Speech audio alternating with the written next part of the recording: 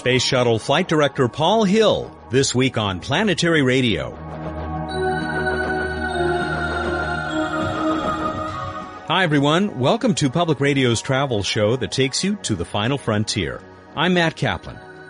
Everything looks A-OK for Space Shuttle Discovery as we put the finishing touches on this week's program. Early on Sunday morning, NASA gave the go for a Wednesday, July 13 launch. The world will be watching this return to flight after a 2.5-year hiatus. The man in charge of STS-114 will give us a quick update on flight status and review the many measures NASA has taken since the Columbia accident. Then we'll talk about return to flight and what comes after the shuttle with astronaut and scientist Owen Garriott. Stick around for Bruce Betts and special guest Bill Nye the Science Guy on a festive edition of What's Up. And Emily is back with Q&A right after just a couple of news notes. Got SETI? You millions of SETI at home users should know there has been an exciting development. No, we haven't found ET yet, but if your computer comes up with that jackpot signal, we'll all know about it much sooner. Get the details at planetary.org, where you can also see new and achingly beautiful images from Cassini at Saturn. Okay, here's Emily and 1,000 billion friends. I'll be right back.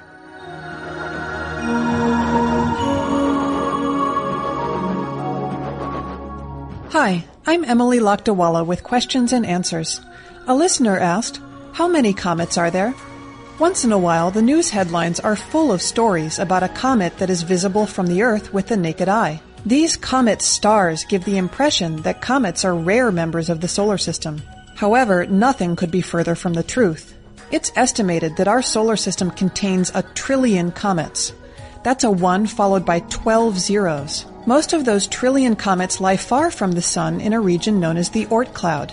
These icy and dusty bodies are leftovers from the formation of the solar system. Sometimes a gravitational interaction with a giant planet, Jupiter or maybe Neptune, disturbs a comet into a new orbit that takes it much closer to our part of the solar system. What happens next? Stay tuned to Planetary Radio to find out.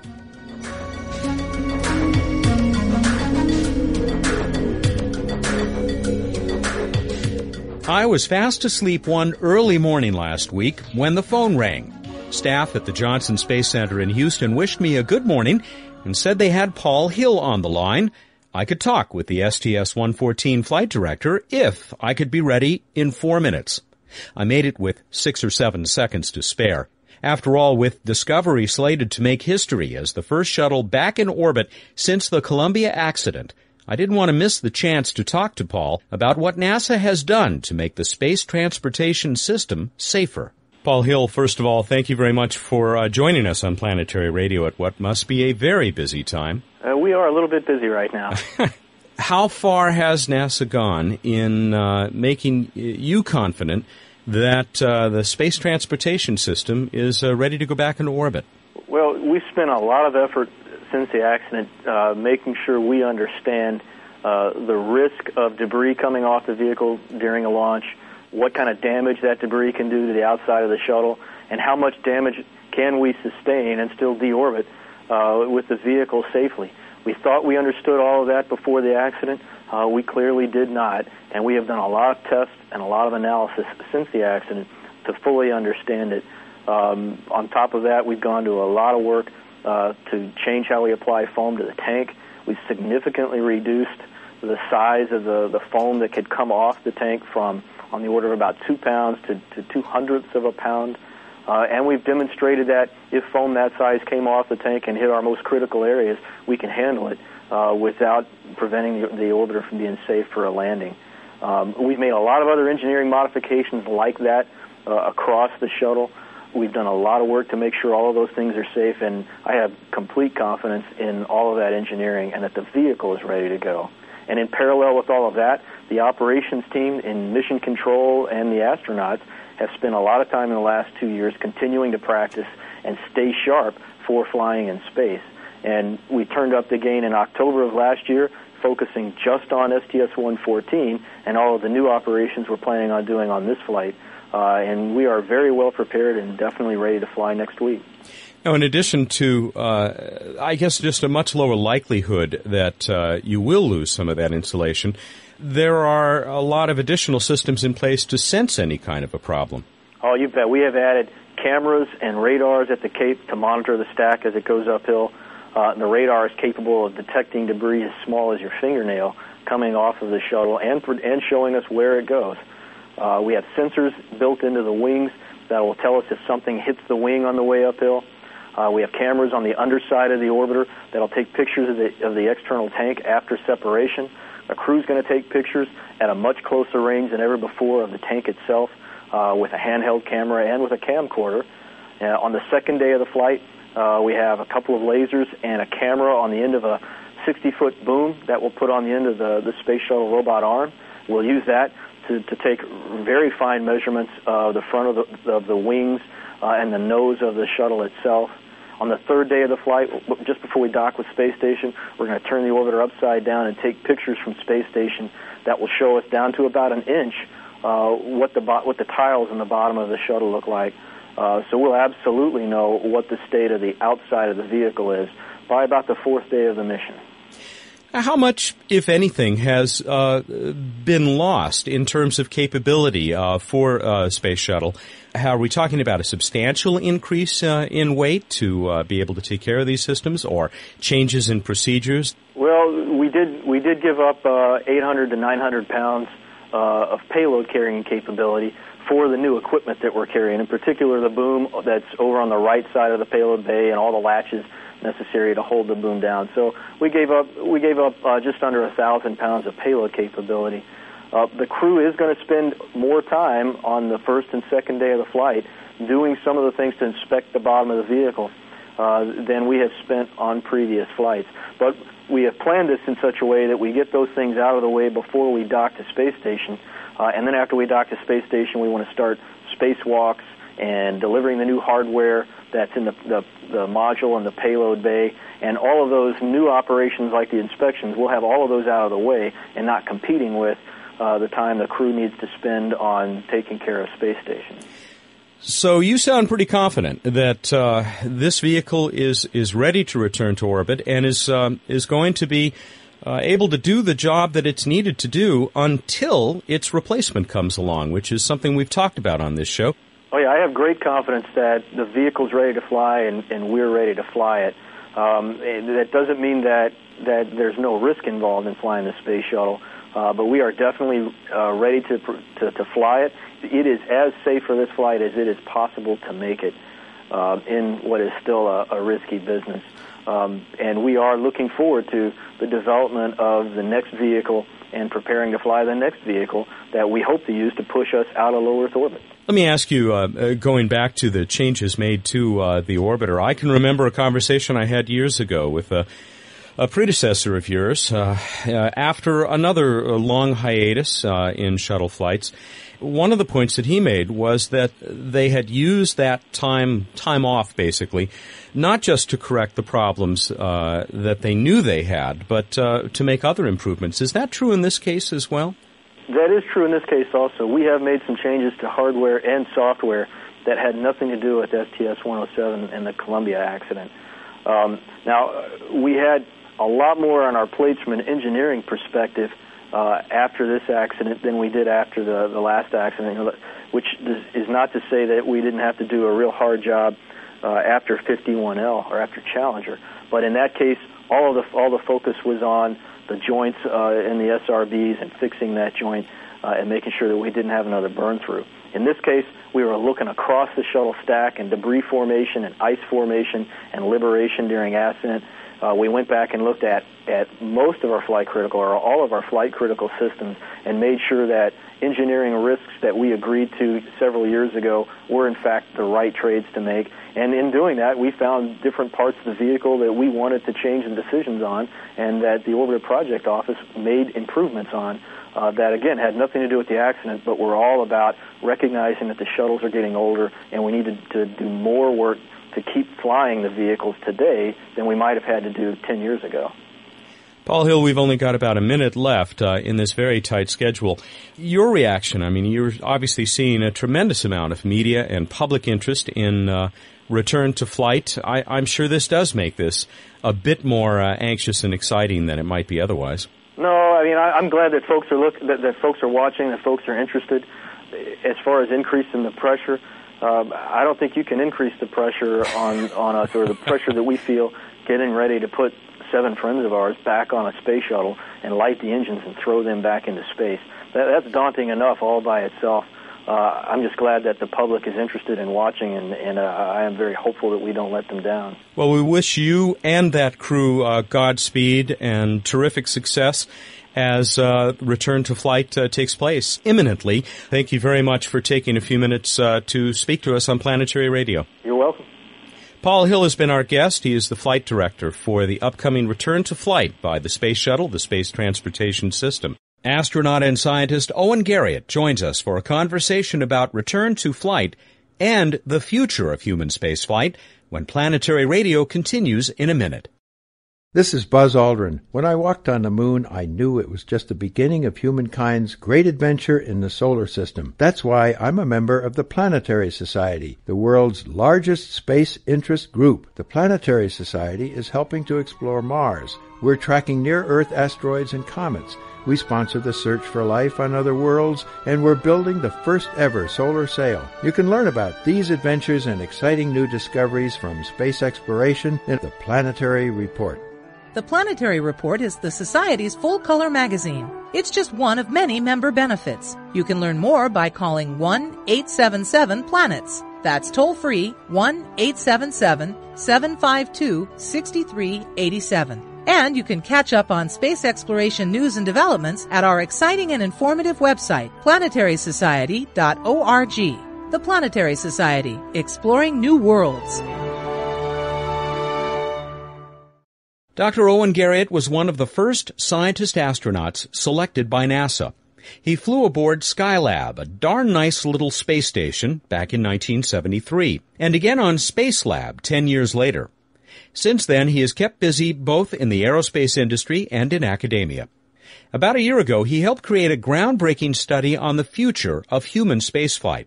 The report reached several ambitious but highly practical conclusions about where we should go as the space shuttle era comes to an end. Oh, and I'm really glad that you could join us again, particularly since you were just on the show last January talking about the report of the group commissioned by the Planetary Society, which you were a co-leader of. We're going to get to that in a moment. I would love to get your thoughts about the return to flight effort and the fact that the space shuttle will be returning to orbit this week and what has taken place since the Columbia disaster. I know you weren't really a part of the return to flight effort, but I bet you've had some thoughts about it. Well, it's been quite a while, of course, 2.5 years now to get the orbiter back in position, ready to go again. The Accident Investigation Board put down some very stringent requirements, the majority of which have been fulfilled and all of which have been addressed. And so it's my opinion that, yes, indeed, the shuttle is ready to fly. And I'm pleased that NASA is getting on with the job of completing the ISS, satisfying our international partners, and then as soon as we can, retiring the orbiter and having a replacement vehicle, the CEV, Crew Exploration Vehicle, ready to take its place. And, of course, that last portion that you just talked about, the shuttle basically completing the ISS and then being taken out of service, replaced by this Crew Exploration Vehicle. This is right out of the report that you generated with a distinguished group. The co-leader that you worked with in generating that report has a new job since we last talked. Yes, he does, and he's doing an excellent job as near as I can tell. I could not be more pleased with the new administrator that NASA has in the way of Dr. Mike Griffin. I think he is following just what he had outlined before in that report. He is including additional work from the talented NASA personnel that he now directs. For example, I mean in particular the 60-day study that he has commissioned, which is just now reporting back in with how they see the appropriate direction for extending human presence out into the solar system. And so it could vary a little bit from what Mike and the rest of that team put together about a year ago. But basically, he's following it very closely, and I just couldn't be more pleased than I am about the way he is proceeding. He obviously has a lot of respect for the work that was generated. Here's a quote from his very first press conference as NASA administrator when he was asked a question about going to Mars by a reporter. He said, "Everything that I know to date about what it will cost us to do a Mars mission is summarized in a Planetary Society report that Owen Garriott, an old and good friend, and I chaired on behalf of the Planetary Society with numerous co-authors. We will, of course, put the link to that report, both the executive summary and the full report. We'll put a link up to it on the Planetary Society website, right, where people can link to listening to this program, and many are right now. It does sound like many of the conclusions that you folks reached are being vindicated. Certainly it does seem that way, and of course we were only a group of 9 people who were doing almost an ad hoc study without the resources that NASA can bring to bear. And so now Dr. Griffith has been in a position to bring a much larger group with a great deal of experience, and full-time attention can be applied to the program.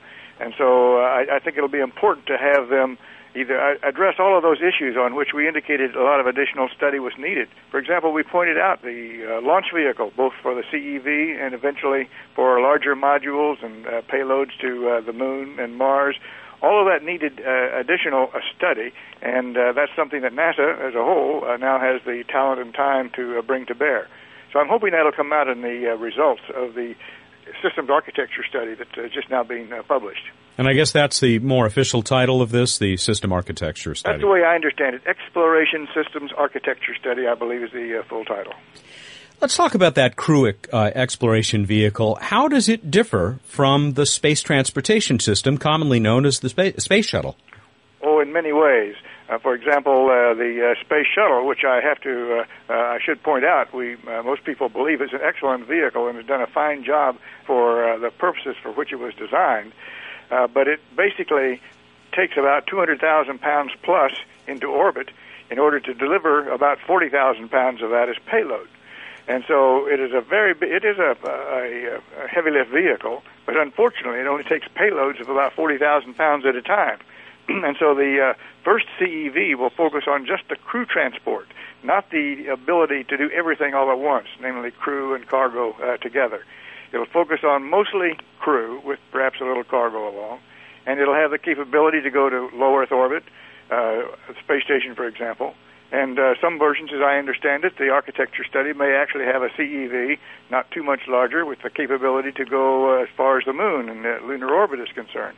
So that's something the architecture study can provide. But basically, the shuttle is a winged vehicle, very heavy payload capability, but only about 40,000 pounds of real cargo or payload can be carried in the payload bay. And the CEV will separate the cargo from the crew and hopefully make that a more efficient transportation system.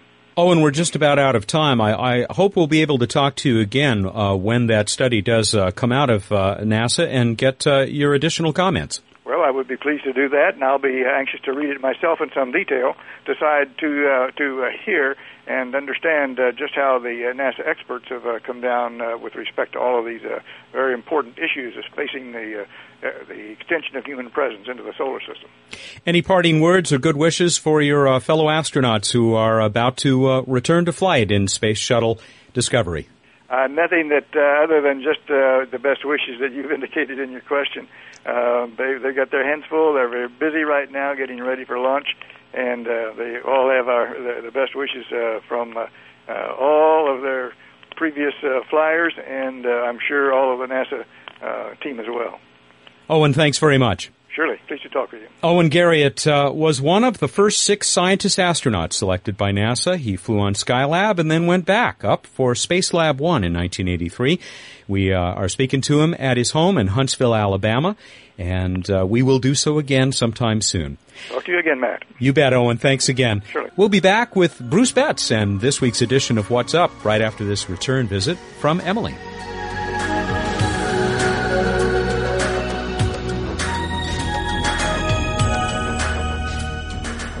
I'm Emily Lakdawalla, back with Q&A. The solar system contains 1 trillion comets, but not many are visible from Earth because they are very small, very dark, and very far away. Once in a while, a gravitational nudge sends a comet toward the inner solar system. Comets are mostly ice, and when they approach the sun, they begin to evaporate, making their famous and sometimes spectacular tails. But this stunning display is very short-lived because it spends the comet's reservoir of icy material at a furious rate. The comet Halley, for instance, lost the top 1 meter of its surface during its 1986 pass by the sun. Most comets can only survive a few hundred passes by the sun. After that, they may become so weakened by the loss of material that they shatter. But many comets become coated with a refractory layer of tar-like substance that prevents further evaporation. If this happens, they become stealth comets, which are undistinguishable from the legions of near-Earth asteroids. No one knows how many of the near-Earth asteroids are actually extinct comets. It'll probably take many more spacecraft visits to asteroids and comets to find out. Got a question about the universe? Send it to us at planetaryradio@planetary.org. And now here's Matt with more Planetary Radio.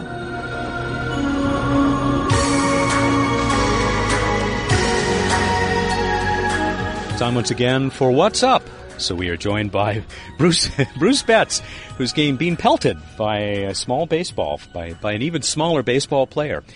Bruce Betts, the Director of Projects for the Planetary Society, and we're in yet another special location. It is an exotic location. We're in the backyard of Lou Friedman's house. Lou Friedman, Executive Director of the Planetary Society, Project Director for Cosmos 1, the Solar Sail mission. So we are here celebrating what was an excellent attempt on a nice spacecraft build and looking towards the future. And a lot of the team is here. Greg Delory is here. Lou's here, of course. It's his house. And a lot of children are here. Lou said that we could mention the Volna rocket poster that is being used by the children as a dartboard, which... Yes. And not only that, but the Vice President of the Planetary Society is here, Bill Nye the Science Guy. A special guest appearance on What's Up. Oh, it's so good to be here, Matt. Now, when you hear the occasional thud, that is somebody throwing something at the poster of the Russian submarine, a depiction, an oil painting of the submarine launching the Volna rocket, the rocket that failed and caused the humankind's first solar sail to end up somewhere in the ocean. And so we're all sitting around here talking about Cosmos 2, which means we have to raise a bunch more money and we have to make a rocket decision. This is what fascinates me about being on the Planetary Society board. I'm a member, since 1980.